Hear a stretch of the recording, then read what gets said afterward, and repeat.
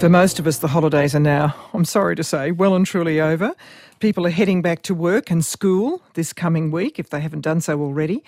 We thought we'd try to keep the dream alive just a little bit longer, and I'm happy to welcome Tony Wheeler now, who co-founded Lonely Planet alongside his wife Maureen, to give us a little insight into the travel market and speculate on what may be the top travel destinations of 2023. He's also recently returned from quite a remarkable journey to French Polynesia. Thank you for joining us, Tony. Good morning.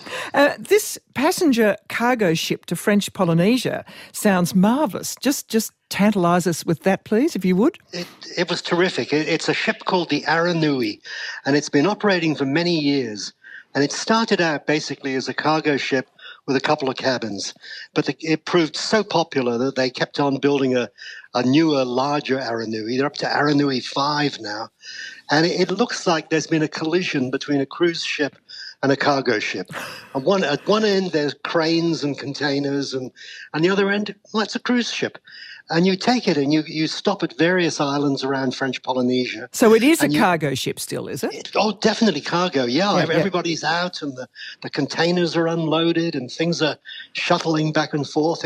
I thought it was fantastic. It's a really interesting trip, but it's also a cruise ship. And how long is it?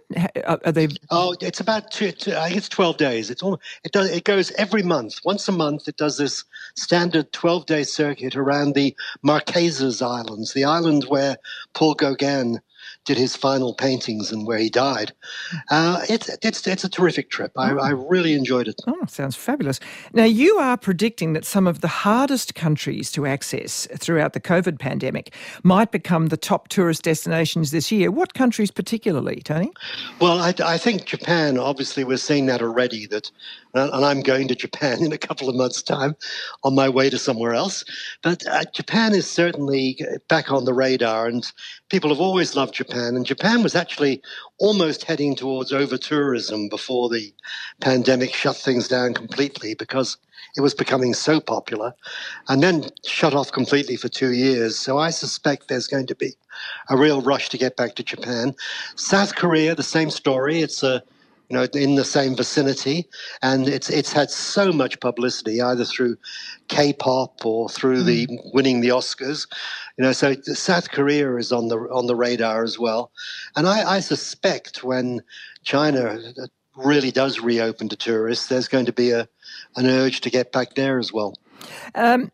Some predict a boom in travel in this coming year due to business and leisure travellers from China, particularly in Australia and Thailand and so on. I wonder if you think that is likely or there's going to be a little bit of an overhang there, just traumatic overhang. I think there'll be a lull before the Chinese really come back, but we know there's so much travel enthusiasm, and I know quite a few young Chinese travelers, and they were definitely out there in the world before because their parents couldn't travel. Young people are a new generation in that respect in China. That you had parents who were never allowed to leave their hometown, and suddenly you had the whole world open to you. So I think the Chinese will come back, but it's not going to be immediate. And what about domestic travel? I sort of raved on about, I'd had a marvellous summer really following the water in Australia as it turned out, and it was just absolutely fabulous, to be honest. And, differing standards in different parts of the country, the way they treat a traveller, I must say that. But do you see a growth in domestic travel in Australia? Oh, yeah. I think we've got a lot. We've got a lot going for us here in Australia. And I was lucky during the pandemic. There were a couple of – I look back on it and I sort of happened to choose the right week when things opened up and you could go places again. I went out to Longreach where the Qantas Museum is, and it's a terrific 24-hour train trip from Brisbane. The train trip was, part of the attraction. I've done more islands. I've just in the last couple of weeks, I've been out to French Island, Victoria's Forgotten Island. It's twice the size of Phillip Island and right beside Phillip Island, and only 1/100th of the population, 1/10th of the population. So yeah, there's lots of attraction. It hasn't got penguins though, has it? No, but it's got koalas. Yes. It's got so many koalas they've almost got a koala overpopulation. I saw very healthy koalas in Victoria too, thank God. Look, I wonder whether you agree with the travel editor of the Sunday Times, whom we had on last year, who believed that the age of cheap travel was over, that the pandemic more or less killed it. Now, do you agree with that? No, I don't. Partly because there are airlines, and I think in Europe, the one you look at right away is Ryanair, and their whole reason for existing was cheap travel. So I think there is going to be that opening up again, but it's not going to be as cheap. There's so many headaches that were introduced during the pandemic. There's so much more paperwork still. We've got most of that out of the way, but it does still exist. So it's not going to get back to as cheap. But I would really hate to see young people not able to travel. Now, I just have to say, this question of paperwork, we were smiling because you do hear this. What paper? Surely that's a sort of euphemism for just complicated, because who uses paperwork on planes these days? Too true. I agree that, it's digital now. But despite that, I still carry around my printout of my Australian vaccination records. Do you? Because I don't want to be, stuck there. And I've actually had 5 vaccinations now. I'm ahead of the curve. And if they offer in 6 months' time, I'll have a 6th. But it's worth having that paperwork, because sometimes your phone goes flat or there's no email, no internet connection. And in that situation, having some things printed out is really useful. Yes, I'm a great believer in that, I have to say. Now, I did notice also, and there was a couple of things, the return of the A380, which everybody thought had been pensioned off, is coming back big time, I read. I mean, I'll see whether you agree with it. But I also have a text here from Tom in Tassie. Given we don't have a snowball's chance of keeping global heating below 2 degrees, I'm very disappointed you're still promoting air travel and overseas travel. It would be good if you could stop doing this. It's Tony from Tassie. Now, I mean, this comes up every time we do a story like this. How are you currently thinking about this, given that it is, it's oxygen for you? Well, absolutely true. And, I know every time I get on a plane, I know I'm doing something I should feel guilty about. But there's also the fact that travel is enormously important to lots of people, and it's very easy to sit down in Tasmania and say, we don't need the world, we can stay here, everything's fine. Or in Australia, we've got everything in Australia. But if you're somebody working in Nepal, for example, you're either a subsistence farmer or you're working in tourism. You'd like to have more tourists coming in and going out on those treks. They're not going to be using too much fuel on the treks, apart from burning up their own energy, but they've certainly flown there, and it's a problem. How do you get around it? And there is a lot of work going on, isn't there, with replacement with energy efficient fuel for planes, or am I just being sold a pup with talk about? No, that is happening, not as fast as we would wish.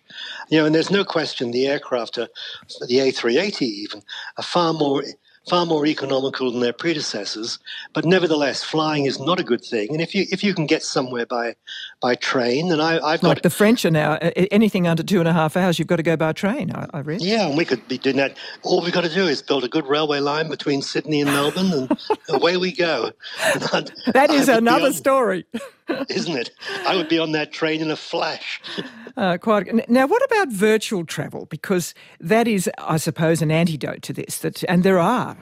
I can tell you, I go on some of them. You accompany somebody on Zoom who takes you around a city or whatever. Will that be some sort of substitute? Look, it is. Yes and no. I mean, not for me, thank you. I may look at it, but I don't see it as a substitute for travel. I see it perhaps as a taster for what I'm going to do. But I think about that much the same as I think about cruise ships. I don't want to go on cruise ships. I've just been on one, but that was a cargo cruise ship. How many, by the way, were on that trip? 119. Oh, right. 119 passengers, which, compared to these cruise ships with 2,000, 3,000 or more people, it was virtually nothing. But the thing about the big cruise ships is it takes all these people out of circulation. They can go round in circles on their cruise ships, and they're not crowding the places that I want to go. In fact, David from Geelong has come on and said the Aranui 5 departs Papeete every 3 weeks for a 2-week round trip to the Marquesas, not every 4 weeks. He's just check their website. I do recommend it, though. I think it's a fantastic trip. All right. Well, look, thank you very much indeed. Where is your next trip? Norfolk Island. There you are. It's not quite Australia, is it? It's Australian territory rather than part of Australia itself, but close enough. Well, look, keep enjoying it. Clearly, there's nothing going to stop you. Even the horrors of the pandemic, which you write about very amusingly. You didn't lose any luggage, though, did you? No, I was with a group who did lose some luggage, but it turned up in 24 hours, so it wasn't a major problem. Mine took 2 weeks, as I've bored listeners with. All right, thank you very much indeed, Tony Wheeler. Thank you, bye-bye. And you can let us know your own travel stories and what you'd like printed or recovered. Think bigger about the world we live in. Ask your smart speaker to play ABC RN.